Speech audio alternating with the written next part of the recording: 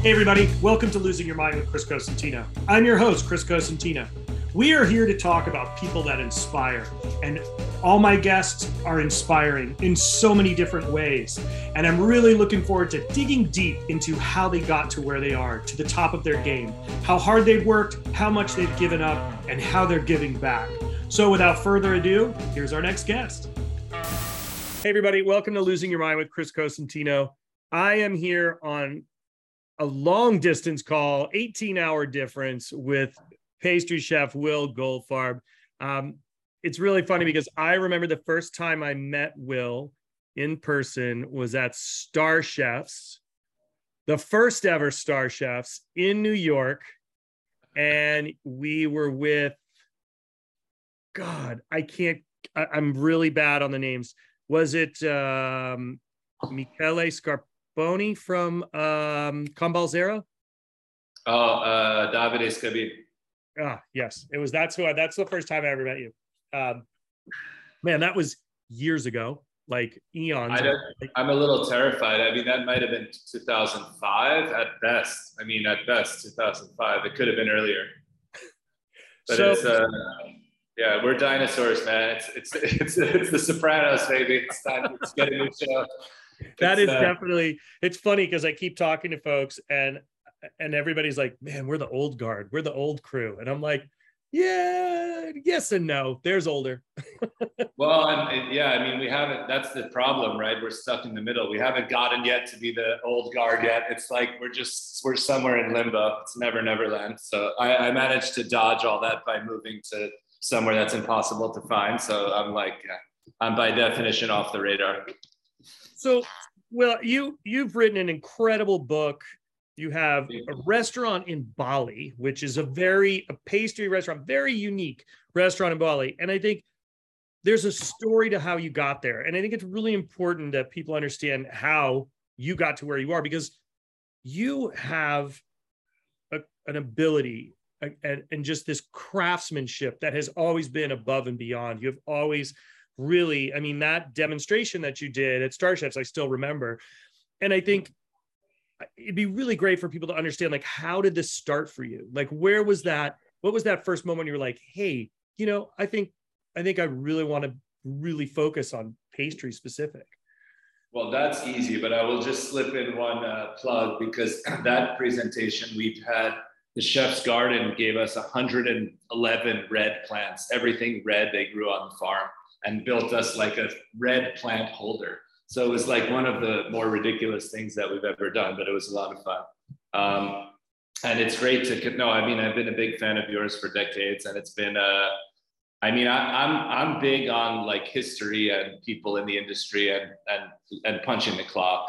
So I have a lot of love and a lot of time basically for everyone who's been slugging it out for years, because it's a great industry, as you know, and it's also like, it's an all in all the time, basically. So, you either, like, we have that conversation with people all the time. We're here self-funded in the middle of nowhere. And it's like, you wake up every day, flip a coin, open or closed, which is basically what we were doing in New York. And probably I think it took about 10 years to get to that point in New York in kitchens. But before that, I'd been working in restaurants for almost another 10 years. I think I've been working in restaurants for 35 years, which is dating myself a little bit. But I started parking cars at a country club 15 minutes from my house, like valeting, caddying, and sort of busboy was a big step up for me in high school. Food runner was like the big glamour jobs on Long Island with like all the big chefs like Tom Shodell on Long Island, Montauk, and at Locust Valley. And I went to school in Durham, North Carolina. I was still working front of house for 4 years, actually. I was a host, bartender at a steakhouse.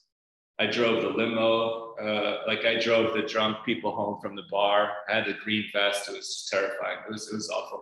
I drove a vintage green Cadillac limo. With green. That's amazing. All green and gold, all green, terrifying. On 15501 in North Carolina, Vinny's. Wow. and that's where I learned. I mean, I'd learned to bartend at another country club. Like I upgraded from the country club that I valet parked at, and then I learned to bartend at another country club. And I think by the end of school, which is what, 97, so 25 years ago, I was still at front of house. But I would jump in between shifts in the kitchen, just like, you know, hulling strawberries or like just whatever stupid job nobody wanted to do.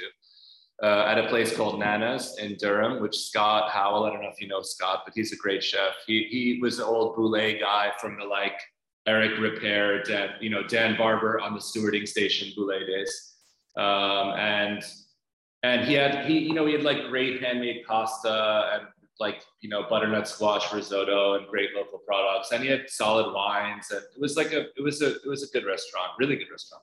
And so I started learning more about wines. And, you know, like as you work, if you want to make money in a restaurant, you know, in college, like you need to work in a better, like you need to sell more stuff, whether it's drinks or wine or food. So I started to like go to the wine shops in Durham, you know, like between classes. I mean, we were drinking amazing stuff like 89 Gigal, like just stuff that was new release back then. But so it was pretty exciting. And I was supposed to go to law school, but I was just so sick of being in school. I mean, by the time I graduated college, I was doing like 1 day a week of class and working 3 jobs. So I worked in 3 different restaurants a day. And I would come home on Sunday night and do like an overnight, all the papers I needed to write for Monday, I would do on Sunday night, and then I would do it again basically for the whole year. So, and I went to Paris like as a decoy for pastry school. I signed up to the Cordon Bleu, like the super express. Like I think I did basic pastry in 3 weeks or something, like 18 days. But before that was just my excuse to not go to law school. I was supposed to go to USC to do IP law. That was always my dream, was to like be an attorney and then make money and then open restaurants like around 35 or 40. So I got like the second part more or less right, just not the first part. I didn't ever get the money. I never got the money part of it. I just got the restaurant part. But so I went to Paris, but actually before I started doing class, I went out to, my dad came over, you know, he met some friends of his from literally the 60s when he was in Paris. And we went out to like their neighborhood bistro in Paris, which was a place off the Champs-Elysees. They had this great French pastry chef. I mean, he's still around, Henri Baudec. I found him on Facebook. He's got a shop in his hometown. But he wanted to go on vacation, and they didn't have anyone to cover the station. It was like a 4-person team, you know, like hot, cold. I think that was it. Hot, cold, and pastry, and a chef de cuisine. And it was like a pretty pumping, like a casual set menu bistro, brasserie off the Champs-Elysees, late night place, big party place. And he was like so desperate to get time off that he was like, sure, I'll train this kid to do pastry, you know, so I can have a holiday. So like, I knew if I got in for like a week that would pretty much, I would be okay. So I would go in and work and have this guy basically tell me how, everything was, it was terrible. I didn't speak a word of French. I'd never worked in a kitchen. I'd never done pastry. And I had like a whole menu to prepare from scratch every day. Which was, and the minute he came back, he was like, get the fuck out of the way. Go work with the animals on the hotline. He's like, stop helping. So like, but I learned so much in that job, like just to set up a station. Like, I don't know, I think sometimes people forget just how important, like that's the first job, is like, just set up a station, like just have containers of shit ready, you know, like be able to put food on the plate. And that's actually always, I was at much more comfortable savory cooking than pastry. It felt much more like a sport and much more like intuitive. I think part of that was because I didn't know anything about it. Like I never really learned how to butcher or, you know, like old school sauce making, but like putting food on the plate and like doing the sort of athletic part and getting set up and doing the service, like I really enjoyed that. And I did a lot of that there for a few months. And like I got a salary. I went from being basically like a not even a stage, like a helper, you know, to a stage to like a wage. And then I realized like that at that point I had I was in school. I think I had French class in the morning and then pastry class in the afternoon. And then I worked all night till 2 to 3 or 4 in the morning. And then I was like, shit, I need more money. Like and I also need to work in like if I'm gonna stay in restaurants, I might need to crank up the quality of restaurant that I'm working in. So, and it was just getting like, I mean, the nights were crazy. We were doing like dessert tasting boards at like 3 a.m. People were coming from the nightclubs on the Champs-Elysees for like full dinners at 2 in the morning. I mean, it was crazy. Like people dancing on tables. It was like a proper joint. Like even our staff would be like out dancing and come back. It was just a proper like pirate ship. What a way though, like what a way to get indoctrinated into like cooking in France, right? Like you hear those stories and people like, no, it's not real. I'm like, yeah, it is really real. Like there's a lot of it there. It's still there. I mean, the guy that ran the Cold Station, he was like a hairstylist for Givenchy shows during the day, and then he would come and run the line at night.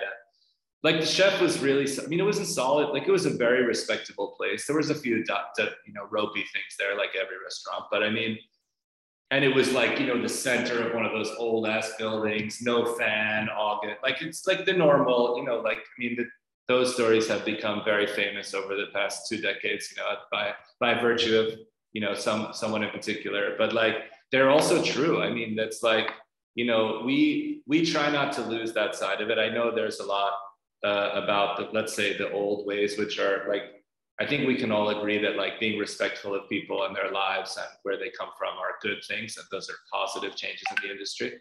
For sure. Like there's no like longing for me for like the good old days of bullying or harassment. But luckily for me, like that wasn't really a part of any of the kitchens that I worked in. So I never, people were difficult, but they were difficult about the work. They weren't difficult about where you came from, or, it was a pretty motley crew pretty much everywhere I worked. And I think that's actually a really good point. It's like, at that time, I mean, there was expectations of quality and consistency and specifications that chef or the sous chef had passed down to you. Those are the only times I ever really got bollocksed, is when I like went off, kilter and didn't follow direction. And that's when I got it. There was never, I chose to work for long hours. I chose to work for free. No one ever asked me. No, I mean, the best investment I ever made in my career was taking free jobs at better places. I mean, it's like the best 2 years. I mean, I spent 4 or 5 years on the road working other jobs to pay for my apprenticeships, Yeah. But that was never something that was forced upon me. Those were choices that I made. Like, right. I would go on vacation with my wife and go stage in a restaurant, which was not really fair to her, but like that was a choice. It's like, we're going to Paris. I'm going to go stage at Paul Bocuse. They didn't let me in, but I stood outside with my knife kit looking like a ding dong. It's like you make those choices. And I think the time has changed. I do think it's a lot better. And I think people are treating people with respect. It's please and thank you goes a really long way. Yeah. I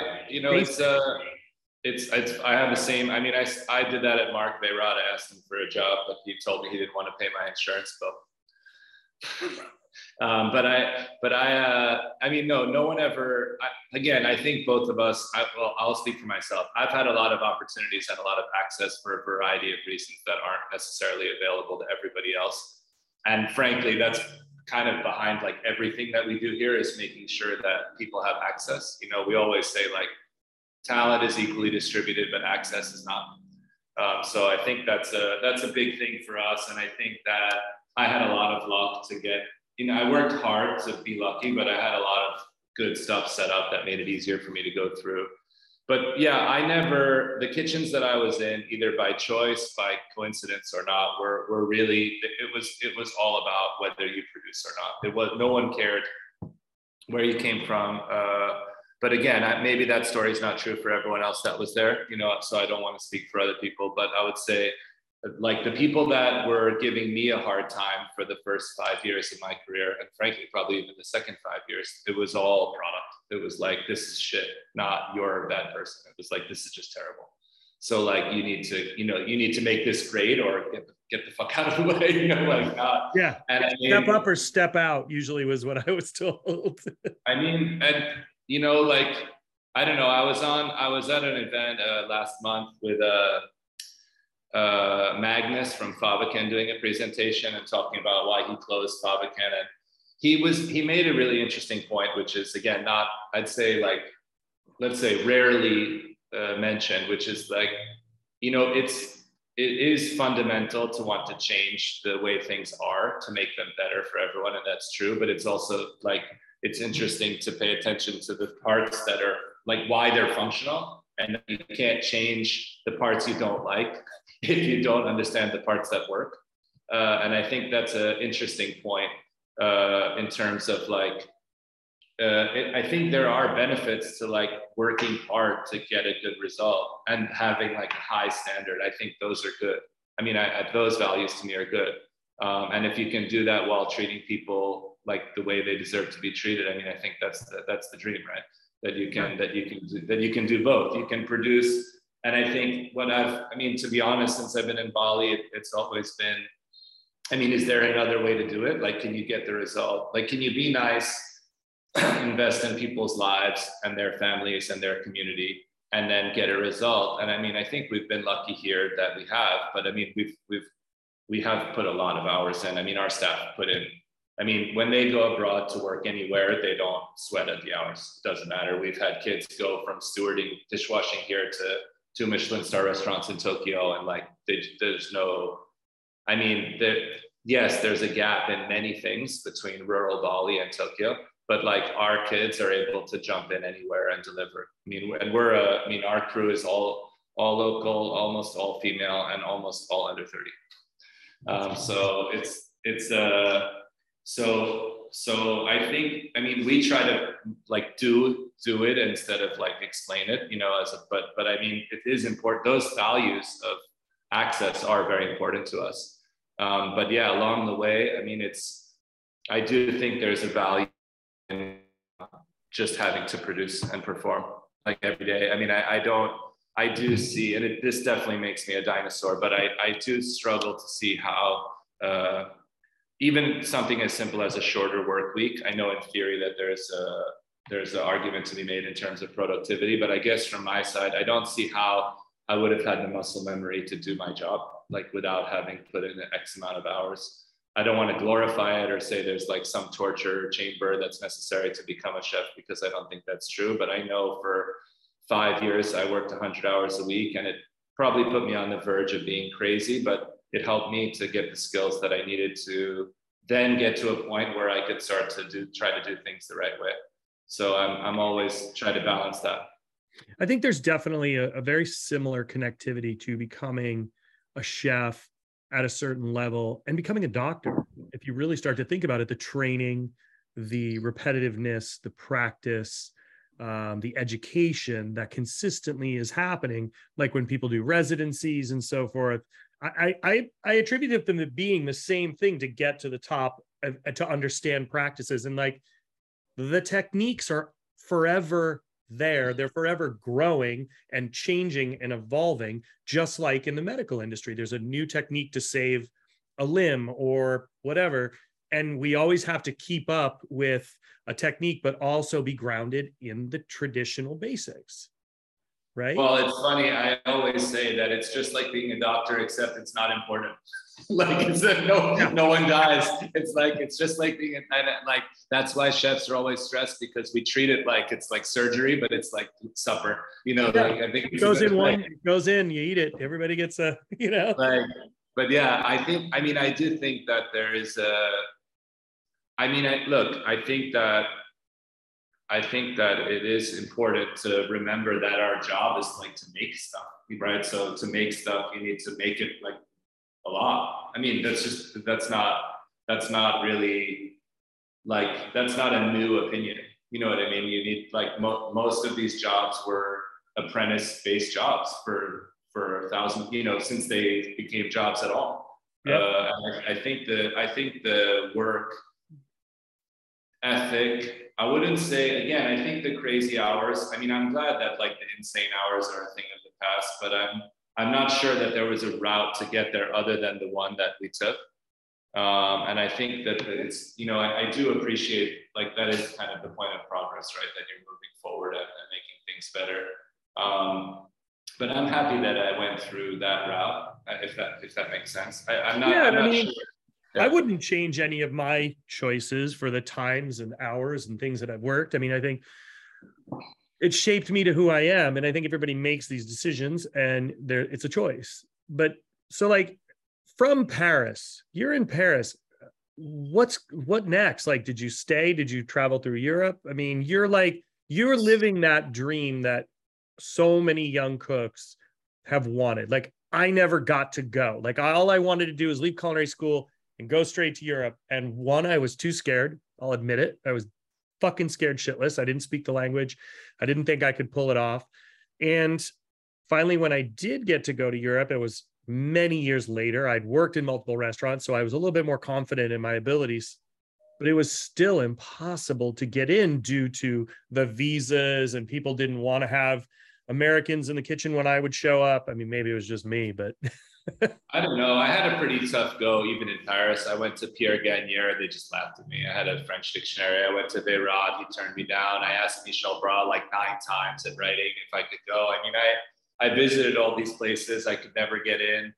I got a great apprenticeship at a pastry shop in the 6th called Mulot. And that was like my first like proper job. That was like get in at 4 a.m. and be the last one there. If you're there at 4 a.m. like, and just get your ass kicked for the rest of the day. And then I was working for a family as well because I needed money. So I worked as a private chef. Like, I would stage from 4 to 4 and then go home and then go cook in the evening so that I could pay, for my stage basically. And I worked, but it was a great pastry shop. It gave me a lot of experience and it made me decide to like continue and finish the pastry studies. But so during that time, I kept working for this family because I needed money to stay in Paris. And I think at the spring of 98, I called the law school and just said, I've got too much going on. I mean, I was broke in Paris and no job and no money and no prospects. And I was like, I'm just gonna stay here in Paris and figure it out. And then that week I got invited by the family. They were going to south of France. They were like, we need a cook for the summer. We can give you more money. And at the same time, I visited a friend in Florence and I went to Cibreo, which is like still one of my favorite restaurants in the world. And I was like, I just think that's one of the best restaurants. It's still the best tasting food that I've ever had, period, anywhere. There's just nothing that, and so I spoke to them and they agreed to let me come in September. So I kind of knew I can go, save money over the summer, work for this family in the Riviera. And then, again, Europe was cheaper. Like, it was still the French franc. It was before the euro. You could have a place in Paris for a few $100 a month. And of course, in the Riviera, I had someone, I lived in the house. I was just a private chef, basically. And then in Cibreo, I worked for free, but I had an apartment and meals, and I worked a lot of, we worked, I'm assuming you've been there multiple times. Yeah, I just went to Florence this past March, but unfortunately he passed away 2 days before I got there. And that was one of the places I was so excited to go back to. Yeah, and it's just the best. It's just that was just the most intense. And any kitchen even I've ever been in, it's still the only one that was everything fresh every day. Everything. The fridge was emptied every night. There was not a single item, no mayonnaise, no stock, not one item was kept in the fridge overnight except like one case of water. Like, the fridge was empty. So every day the back door opened, everything came in. And it was like, all right, go, you got to get the onion under the broiler so you can make stock. Otherwise you don't have anything. We started the day by doing like 20 to 50 kg of red onion to puree by hand for the sofrito, for the mirepoix. And it was like, and you have to finish by 9:30 or nobody can cook. And then there's no lunch. And if there's no lunch, then there's no food ready for dinner. It was like half the menu was not ready until dinner, So we started like doing you start doing feet in the morning. That's how you make your stock. And then you pick the feet between lunch and dinner. So you have it for like, and everything was like huge batches, like big pots, and then popped up on the little risers. And we had a fine dining restaurant. There's like the fine restaurant, then there's a trattoria, then the cafe. And it was like 5 of us doing all 3 at the same time. So it was just like, it was really busy kitchen, and we put out so much food, and it was just like so fresh, so delicious, like squid ink soup, like all that stuff is still like the best. I mean, you'd emulsify. You're talking the inzamino. I know exactly, the squid inzamino, hands down. So folks who have no idea what that is, inzamino is literally squid ink, onions, spinach. Absolutely stellar dish. I mean, there's so many, his warm chicken liver Toscana, everything that he did there was so soulful. The stuffed chicken neck, remember the stuffed chicken neck with the head on? Every day. Whole stuffed pigeon with mostarda, squash soup or squid ink soup. I mean, we'd emulsify squid ink soup with like 10 liters of olive oil. I mean, it was like making a mayonnaise in a pot. It was just insane. It was just crazy. But the food was just like whole wheels of Parmesan to break down every service, like when olive oil would come in, just filling the racks. It was just insane. I mean, it was just, and the market it's in the market. So like the guys would just bring over everything. Like it was the best stuff that was available. And it was every day. Literally, there was no stock. There weren't even afternoon deliveries. Like there was just, food would just come in the morning, and then you'd have to get it ready until lunch. And lunch was super busy, and then the dinner was like pretty cruisy actually, because you didn't have to prep, because there's no prep at night because they didn't keep any food overnight. So it was just crazy. But it was a great. I mean, it's still like my standard for flavor. I mean, there's nothing that you'll ever get that will taste better than that. Or fresher. I mean, I think there's a lot of restaurants that say they're fresh every day. I mean, we say we're fresh every day, but like no one is like empty fridge every night that I've ever seen, and in any country in the world. Like it's just, everyone has something like mayonnaise or aioli, like something that you keep overnight. Stock, like pastry, like even pastry, to have nothing overnight for pastry is insane. Like to have not anything ready, and when you come in the morning, it's insane. Yeah, 3 hours. Yeah. He was insane in that it was his way or the highway. And I loved, like, you, and for folks who don't, he would not serve you coffee with milk after dinner. He would tell you no. Yeah, it's breakfast. Yeah. That was amazing. I loved that about him. He was just like, nope. Yeah. You can have an espresso and a grappa. If you don't want that.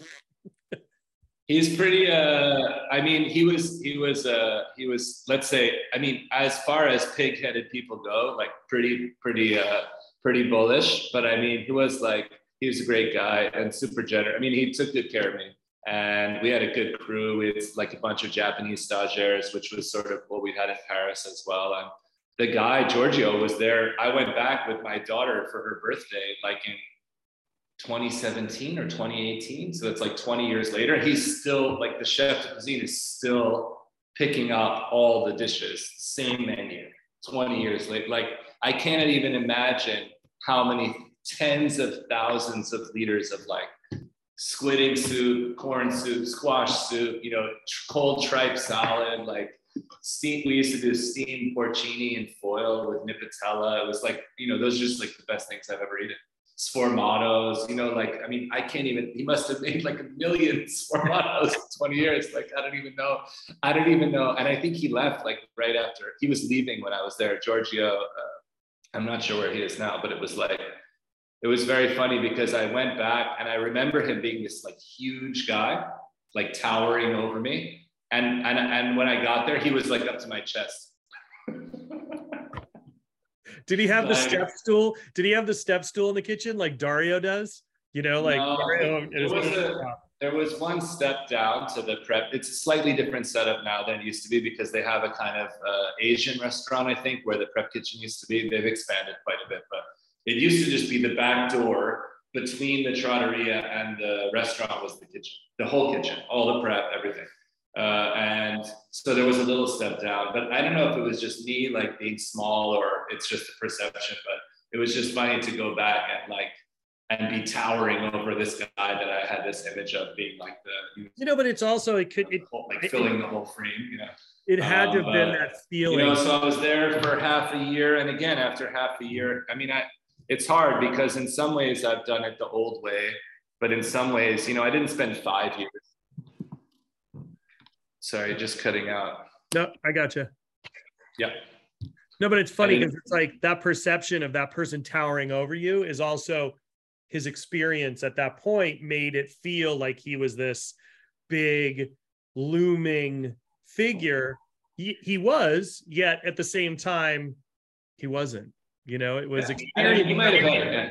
He might have had a chef hat on. I'm not sure, but he was great. Again, it was a pirate ship. It was like I was working with a young Japanese woman who was she was an absolute beast in the kitchen, and a couple of maybe one other Italian guy and a dishwasher. I mean, it was a war every day.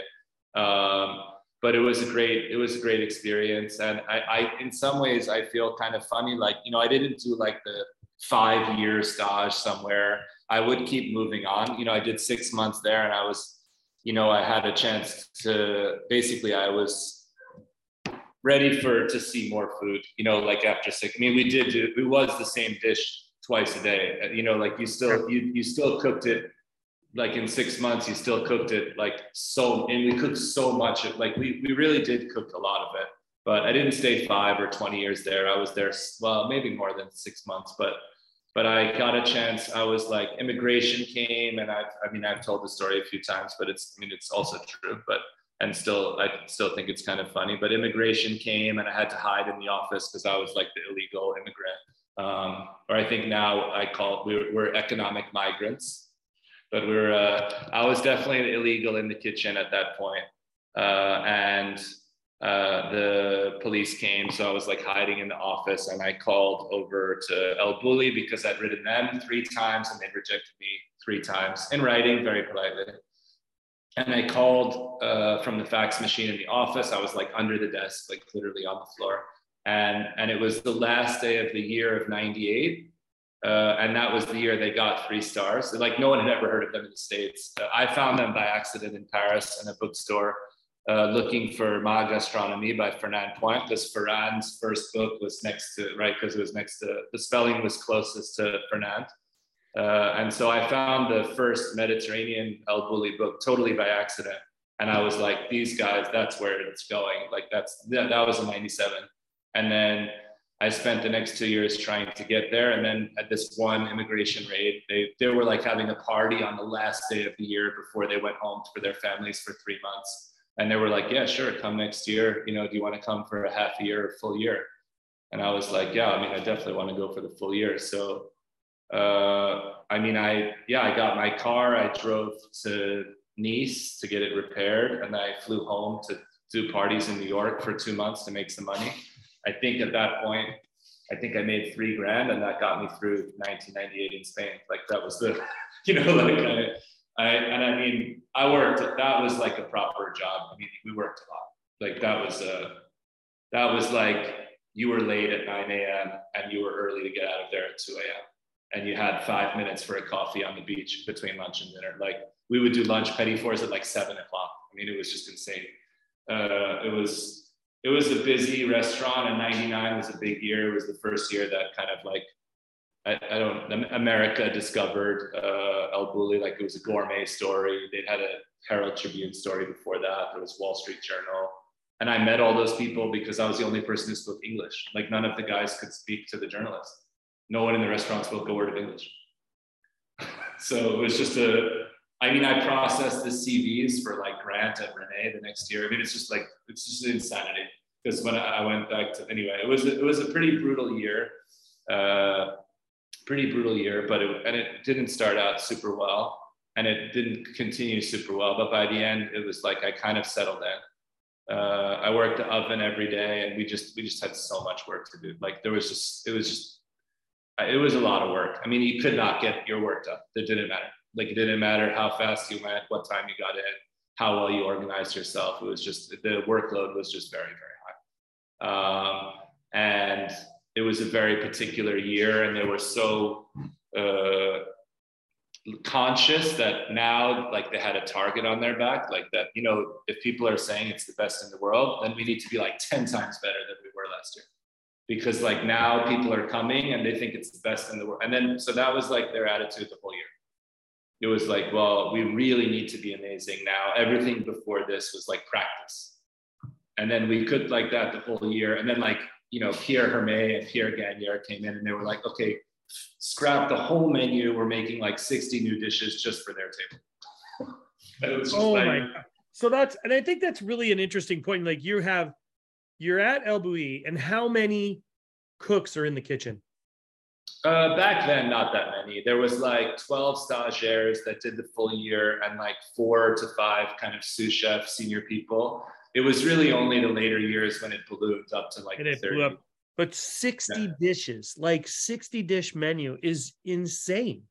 We were doing like 5 desserts, 9 petit fours, and 5 snacks on a normal service twice a day. So we had 20 dishes for our station twice a day. With 4 of us, we would get the shit kicked out of us absolutely every day. I mean, it was just like, even putting the petit fours on trays was like a huge job. Just getting there was just nowhere to put it. Like it was, I mean, we doing the garnishes, like we do some garnishes now, like we'll do like 1 of them for 1 dish, like 60 to 100 times a night. And we were doing like 20 garnishes like that 150 times a day. Like it was just like whatever you can think of, like whatever that was. And I mean, obviously the Savory Kitchen had some insane jobs, but like I know, because we look at that as like the one glory garnish. Like we'll do that one thing on 1 dish so you can see the work. And that was literally every dish.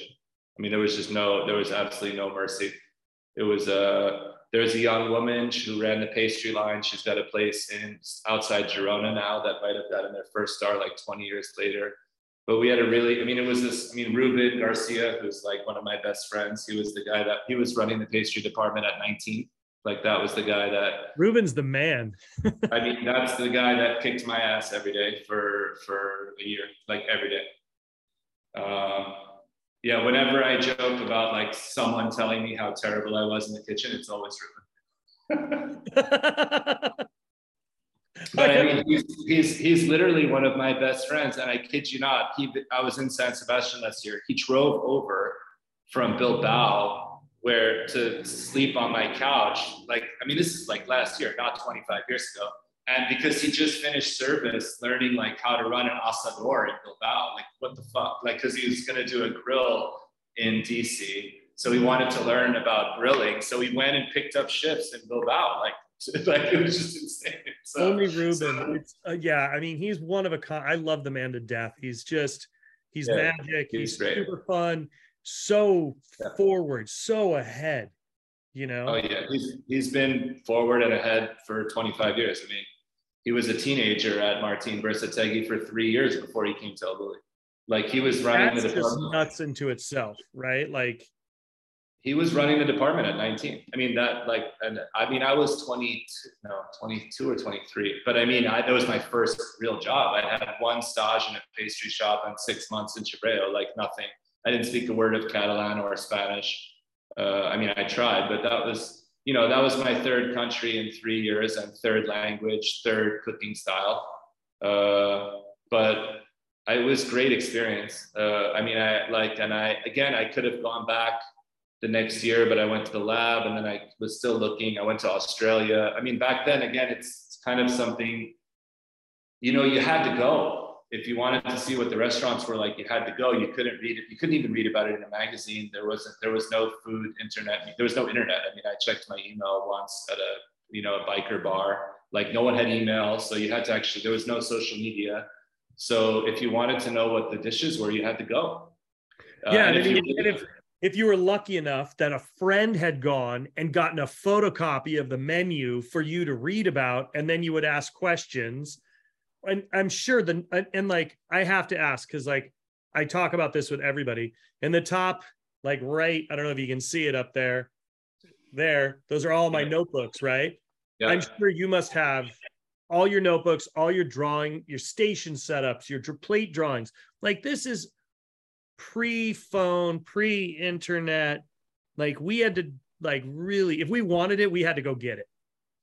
Yeah, and like I mean, I really appreciated that. I don't know how I guess to sort of flip it on its head nowadays, like I don't know how you get motivated to go find something that you can have on your phone instantly. Like I just don't understand the process. I understand the reverse. Like I understand wanting to put something on your phone that you've gone and found, but I don't know how you, like, if you've grown up with everything and you can go anywhere, and like for you to go to a restaurant or to see every dish, like in 1 hour, like even for someone like Noma, that's what I think makes like what they do so amazing. It's like within 1 hour, every dish is online. So you already know the whole menu. There's no surprise left in fine dining anymore.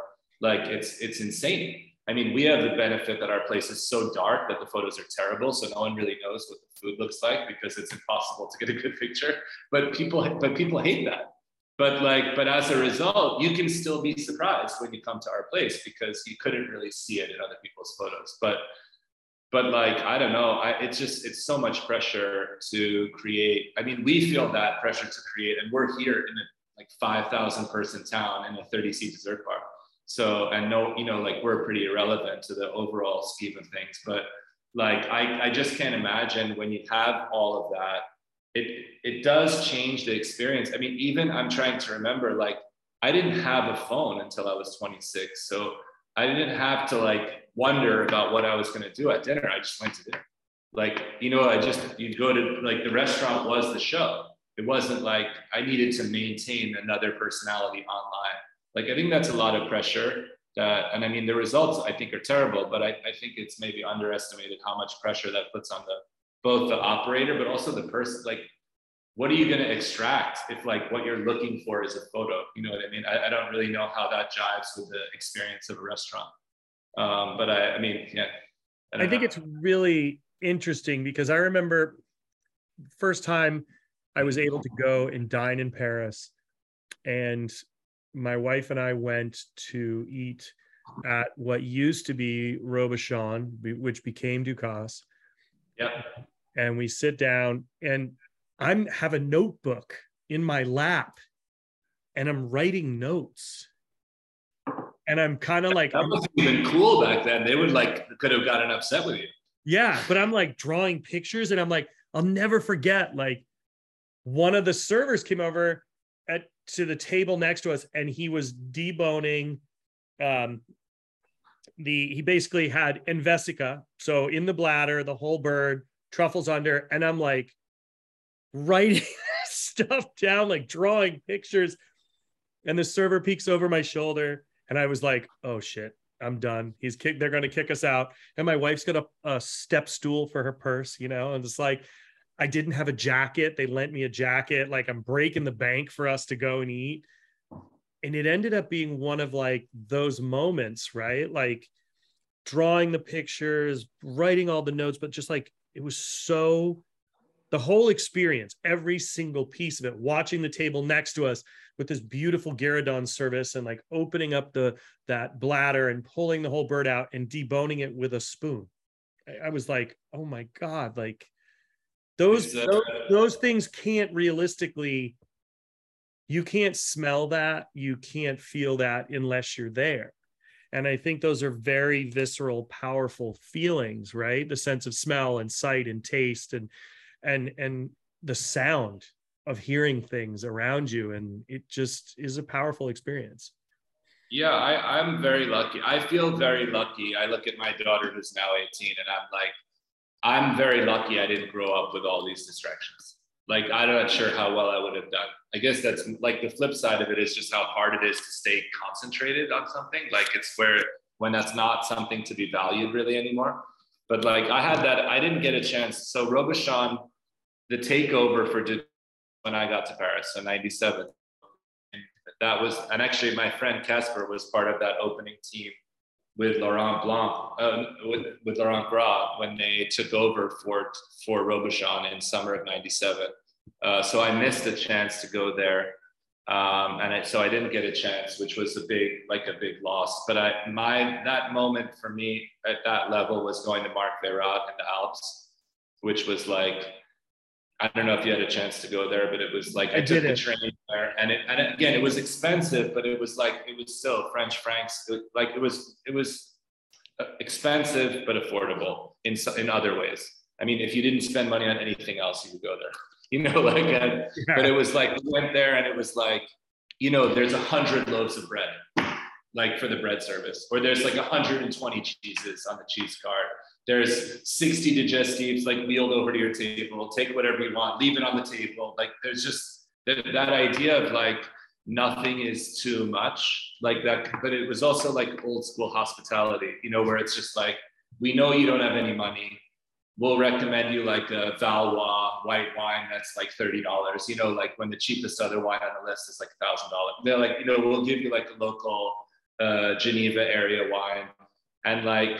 But you're in the restaurant, so you get all the shit. Nobody cares if you're getting like the short menu or the long menu, or you have, you're in a Barra jacket, or like, I don't even know. I couldn't have had a jacket at that point. I can't even imagine what I was wearing. But it was like, you get the good shit. You get to sit there. You get everything they have.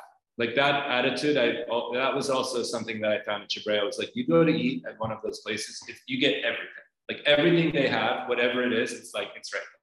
And I feel like that feeling of generosity, like that stuck with me a lot, because at the time that was like the hardest restaurant to get into, either for work or to eat. It was like the most expensive in Paris. The guy was like the most famous for having borrowed and lost all this money, and like was a big TV. And it was just like, but none of that ego had anything to do with the food and the experience. It was all about like just giving you more stuff. It was like, this is like the cheese from my family cave. Like this, it was so generous. And I think that's something that's missed also. Like I was reading an article, I think by Jay McInerney yesterday, like about the death of haute cuisine. And I do get that. And I also just watched the menu, which I thought was absolutely the funniest thing I've ever seen. I don't know if you've seen it yet. I haven't seen it yet. Oh my God, I don't want to spoil it then, but it was, I mean, if you're into like bullshit tasting menus like we are, like it's the funniest thing I've ever seen. It's like the most on the nose like takedown of restaurant chefs. It's hilarious. I was almost fell out of my chair in cinema. People thought I was just absolutely lunatic. And it was just and rightly so, like for that kind of behavior to be just totally like lampooned. I mean, even the chef's table music is in it. It's absolutely hilarious. So totally genius, totally weird, but like, there's a sense of generosity, which is hard to, you really can't justify it financially from an operational side, right? You can't just give away everything all the time. No, it doesn't matter if you charge $1 million. Like, it doesn't even matter. There's no price for that. Like and you can't like P&L that in, you can't like justify how to have like everything you own on the table, every night, twice a day. It just doesn't make any sense. It's not possible. Like, that's the funny thing here. I mean, we're a dessert restaurant, but I mean, we're basically set up like a French country house, like you sit in the salon and go out. I mean, it's very rustic. It's like not even, there's not walls. But like the idea is you come to our house, you sit in the lobby, you have some snacks, you come inside, you have some dessert, you go out by the fire, like, you have this whole universe, right? Like, because we want to give you like everything that we have. Like, and in fact, to the point where we had to shorten the menu because everything we had was becoming too much. Like, people weren't enjoying it anymore. It was like, we got to pare it back. Roll it back. But I don't see that feeling often in contemporary restaurants, because it's just so hard to, I understand why it's so hard to just be open at all, let alone, but that feeling of generosity, like that definitely stuck with me. And I think that's one of the reasons that it's been so appealing to stay here, is like, because other things are more manageable, we're able to really just like this is everything we have. And there's something about that feeling to me that reminds me like why I went to restaurants in the first place. Like that's the beautiful part of that experience, is someone being super generous, showing you something great. Maybe you've seen it before, or it's better, or maybe it's similar, or maybe it's different. It doesn't actually matter. It's just someone giving you everything they've got. I don't know. I have a lot of time for people that still do that. I had a meal like that last week in Singapore at a tiny restaurant that's been there for 10 years with a new chef who's been there for 2 years. Her name's Joanne C.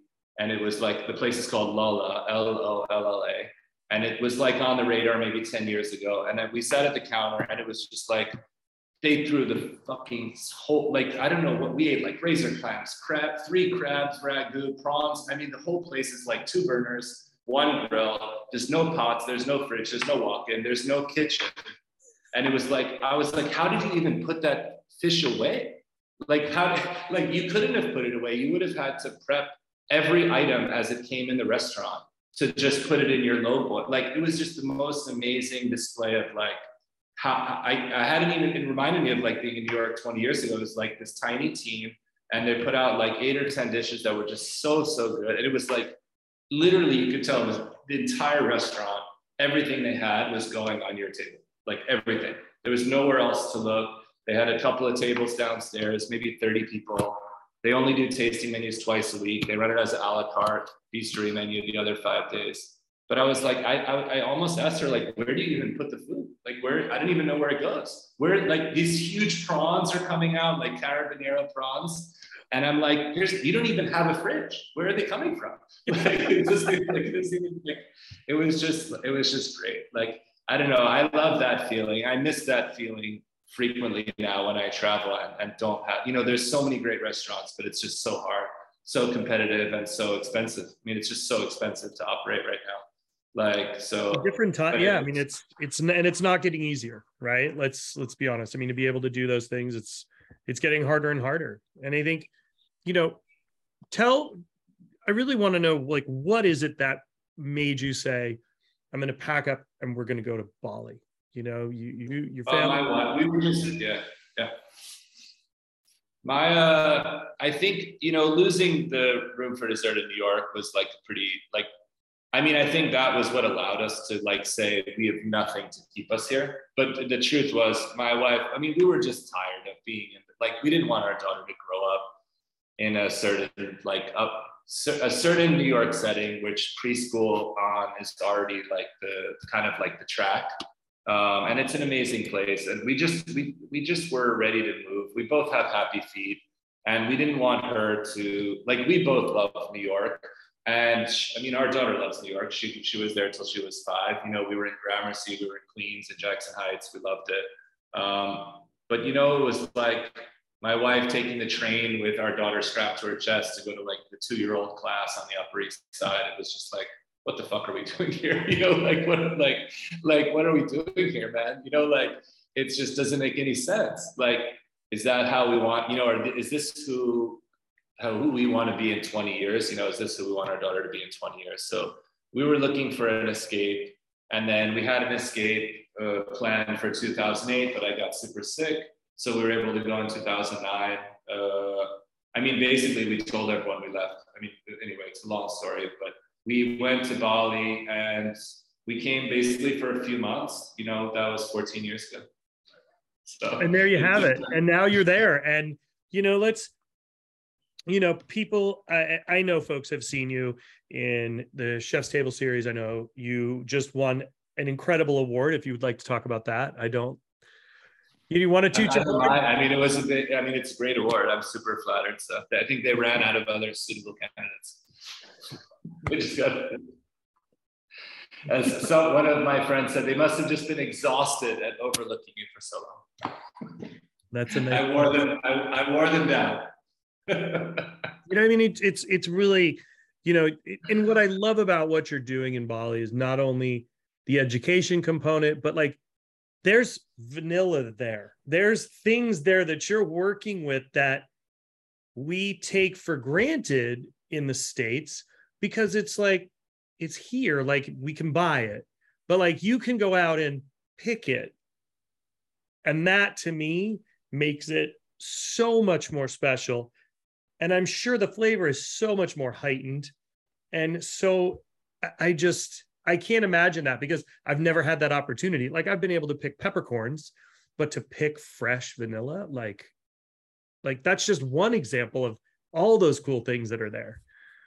I mean, we love it here. I think that when we started here, I mean, look, we were cooking with, you know, coconut, rosella. I mean, that's the funny thing. What you think of as the basics of pastry: chocolate, coffee, sugar, vanilla, like those aren't natural or native. You know, like those aren't local products almost anywhere.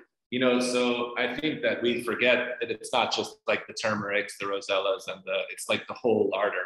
So yeah, I mean, it's amazing. We get fresh. I mean, we're doing chocolate bars downstairs. The chocolate is from one plantation, 90 minutes from here. It's ground for us, fresh 3 times a week, 45 minutes from here. We have fresh pressed cocoa butter. Like that's, I mean, it comes, we get it every couple of days. We have sugar that's made for us. We have salt that's harvested by hand 1 hour from here. Coffee that's picked 1 hour from here, fermented 15 minutes from here, roasted 5 minutes from here. And it's like, it's hard to compare that. I mean, we don't have a lot of things. We don't have berries or stone fruits or different things, but we have a lot of other things. But those products, I think we really focused on the first 5 or 10 years. And then the last 5 years, we're still focusing on that, but we've really gotten more into the stuff we can grow ourselves. So like the whole turmeric family, which is just I mean, it's so fruity. It's like a vegetable for us because we grow so much of it. Turmeric, rosella, we have hundreds of plants of rosella, all those things that we can grow that are like from the medicinal tradition. So that's been our big focus the last few years. And there's sort of like, that's a big Amman. I don't know if you're an Amman hotels junkie, but there's like one right around the corner from us, and the family that started it live around the corner. And their big thing is always like space and time are the ultimate luxury. Like, it's not about money. I mean, they happen to be the most expensive hotel in the world, but the principle of space and time, like, I mean, it's a little ironic, but the idea is space and time, right? So like we have a dish, which is, I don't know if you know kluwak, it's like a black fermented seed. It's frequently used to flavor beef stews here, like rawan, which is Javanese beef stew. It's kind of Caribbee. Has that sort of feel, but you have to ferment it for, 5 months. It's kind of like a blackening process, but organic, like it's blackened, but not with the ways that other people blacken things. Like, it's not in a rice cooker, it's not accelerated. It's like a really slow ferment. It's kind of in between a fungus. We think of it as like a truffle. So like for us, we press it and slice it, and it looks like a truffle slice, but it's because it's luxurious to us, because it's took us a long time to make. It's not like luxury. It's not expensive, but it's luxurious. So yeah. I think that here we're very lucky. Like, we don't have a lot of gold dust, but like turmeric is pretty gold. Like when you grow the turmeric and juice. I mean, we juice like a ton of turmeric, like every day. Like we juice we juice kilos of it every day. And then you have so much pulp, right? Like, and if you dry and ground it, it's gold, so it's like we have gold dust. And we have like truffles. It's just like this other not worthless, but, commodity product. But we spent a lot of time on those ingredients the last few years. And we've spent a lot of time cooking around other cuisines. Our last menu was a huge like Nouvelle cuisine influence. We're still in there hustling every day, trying to make it happen. I mean, that's kind of what it's all about. I think it's the hard part of the job, but it's also the beautiful part. You still wake up and show up and still have to put on a show every night. So that's really good discipline. Like, you just have to show up every day. I think that's so we've been super lucky to survive the last couple of years. Frankly, most of my friends, many of my friends, and a lot of the chefs I've looked up to have not been as fortunate. So we're just trying to kind of be grateful, live in the moment. We're more like, yesterday was okay, today looks okay, tomorrow looks okay. That's sort of our whole radar now, is 3 days. instead of 3 years or 10 years or whatever the normal plan would have been until 2 years ago. So, but yeah, I mean, we're trying to pay that forward and give people a shot, turn more of our long serving staff, because most of our opening team is still here. Like, so, our GM started here as a bar back at 16. He's now 25. And our chef is started here as a commie at 22. She's now 31. Like, we're going to try to give them their own restaurant, so we can give them sort of like access to wealth instead of just income. But, that's easier said than done. So that's kind of our big plan for this year. But we'll see. Like right now, it's, we start sort of like the quietest week of the year last week, and then the busiest week of the year next week. So we're in that little limbo. We've got a new menu coming for Jan. We still do two new full tasting menus twice a year. So we got to do 30 or 40 dishes a year. But yeah, still hustling. Still in there mixing it up. But that's the way it is. I can't see you any other way. That's the thing, Will. I can't see you any other way. But I keep saying to everyone that works there, I'm like, if you're lucky, it gets harder. Like if you're lucky, it's like gets harder because people still come. Like we had that very weird moment in the pandemic where it's like, you always have that dream as a restaurateur, like you walk, you wake up in class in your underwear, like no one's there, like there's no customers. You go out on stage and there's no one in the audience, and we had that for 2 years, like and really nothing that we could do about it. I mean, the airport's closed, so we just had to. It was very weird to like, what the hell do you do at an empty restaurant? How do you tell people that what they're doing makes any sense at all? Like it doesn't make any sense. We're walking into an empty restaurant with 40 staff to try to pretend that we have work to do, so it was very surreal. I mean, we were productive, we cooked, we're still cooking. We have a big meal tomorrow with the orphanage that we work with. We've been cooking for the last 2 years. We gave away a ton of food. We still do 200 meals a day, which again, is not a lot by like a public service standpoint, but for a little 30-seat dessert bar, that's a lot. And I think that's amazing that you're able to still do that. I mean, you were able to employ your staff through the pandemic. You had built a garden, you're feeding people. I mean, that's a big undertaking for a 30-seat restaurant. That's a big undertaking. I mean, we gave away, I don't know, 95+% of what we made in 2020.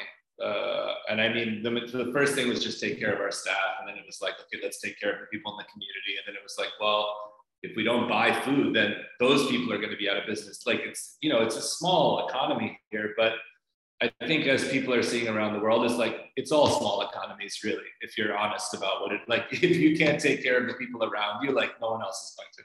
Yeah.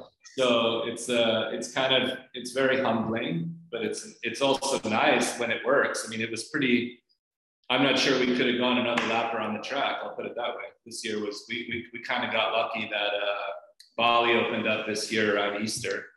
I mean, tourism isn't back at all. It's less than a third of what it was in 2019, but I mean, we just got lucky. We caught a lucky break. We just stayed open long enough for people to come back. Barely. But it was good. Great experience. Well, on a different note, let's play a game. You have to go to work. You're what, 18 hours ahead of me, right? Yes. So you're in tomorrow. You're tomorrow. I'm today. Saturday afternoon, it's 2:30. I've got a call. We got pre-shift in an hour, and I've got a full boat starting at 4 o'clock. There you go. Yeah. So let's play a game. You ready? I'm ready. Okay. I change the order every time. Hamburger, hot dog. Oh, hamburger. Ketchup, mustard. No, mustard. Dijon whole grain. Dijon. Whole grain I like a little whole grain, but as a first call, I think Dijon. Beef or pork? That's tough. We're in a pork island here. So I'm going to go, I would say globally beef, locally pork. Chicken, duck. I eat more chicken. I like duck more. Sorry, I'm not trying to waffle, but those are good. No, that's fine. No answer is That's wrong. It's just everybody. It's a fun game. You know, everybody has a different answer, so it makes it really fun. Nigiri, sashimi, Sashimi. sea urchin, caviar, Both. Definitely both. Definitely both together. Definitely both at the same time. Yeah. Like, don't choose. That's impossible choice. raw oysters, raw clams, Oysters. lobster, crab. Lobster. It's easier. It's easier. Nobody said that. It's easier. Everybody has a different. That's the first time I've ever heard that. That must be from like torturous years of like picking crab in a restaurant. I've picked some bad crab in my days. Like I've worked in some shitty places, you know, like it's not all caviar and sea urchin, you know, on the, let's say I've worked in a lot of dive bars. I've worked in a lot of shitty places over 35 years. So yeah, God. It's not always Hokkaido snow crab, you know, like it's not. Pasta or noodles? Pasta. Ravioli, dumplings. That's tough. Have to be dumplings in this over here. Yeah, you can't compare.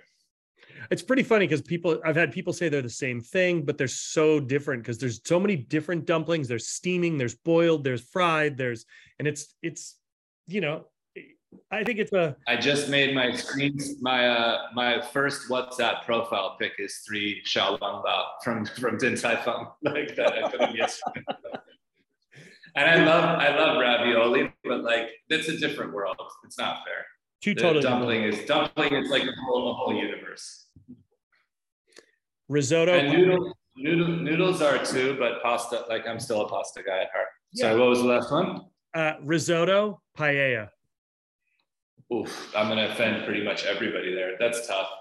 How about neither? Because I can't eat carbs at all. I can't handle the rice. I love both. I mean, if you're at the beach, it's got to be paella over risotto.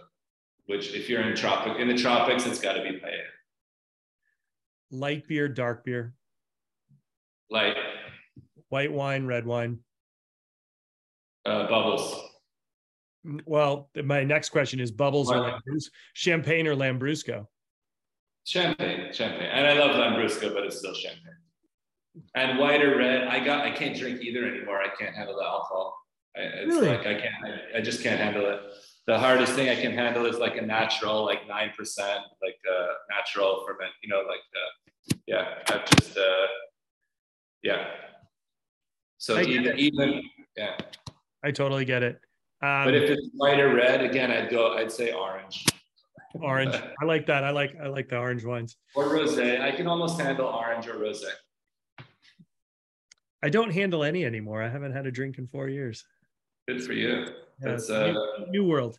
I'm more like once a month, maybe. Yeah. So, chocolate or fruit? Chocolate. Bitter or sweet? Bitter. No. It's so funny. Some people, I'm surprised when people say sweet. Like I'm actually, but it's a mix. Like the mix on it is actually heavier towards fruit than it is towards chocolate because of the variety, I think. I mean, yeah, there's more fruit, and I eat a lot more fruit, but like I don't crave it in the same way. Tea or coffee? Will, did you get that one? That's tough. I'm a coffee guy, but I don't drink a lot anymore. But yeah, it's still coffee. Still coffee. Even decaf I drink. So, favorite candy? Oof, it's tough because I am sitting upstairs from a candy shop right now. I think peanut M&Ms would have to be the best candy. And your guilty pleasure? I mean, very little anymore, but yeah, I don't know. Food wise? Yeah. I don't know. I don't eat a lot of fast food anymore. Pasta with chickpeas, but that's like a pretty healthy guilty pleasure. That's not really a guilty pleasure. vanilla ice cream. It's not really guilty. It's a part of my job every day. I don't know what's forbidden these days. Like what's I don't think anything is.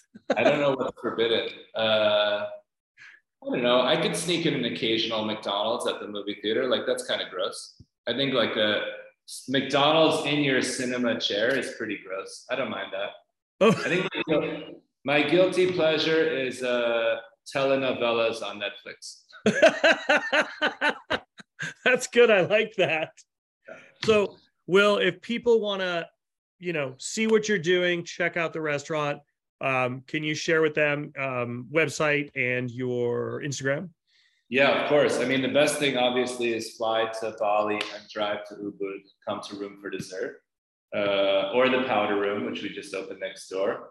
And I believe our Instagram handle is R4D_Room for Dessert. And the Powder Room is, I should know because I just put it up a few weeks ago.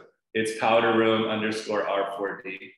And the website is gotta be roomfordessert.com, but I should check. It's funny that I don't know, but I think it's roomfordessert.com. I'll have links for everybody on there. Great. I'll make sure you can access. You can see all the new stuff we're doing at the Powder Room, like Mars bars and like botanical bomboloni and sour soft serve, all the fun stuff we've been doing. That's really like sort of a more playful version of what we do in the restaurant, kind of like the 1 minute at $1 version. And then Room for Dessert is kind of our long album. But just next door, I'm looking at both actually. So. Well, thank you so much for taking time. I know you're busy and I really appreciate it. It's been a long time. It's been a long time since we've been able to catch up, but this is not going to be the last. No, let's keep it less than 15 years before the next time. For sure.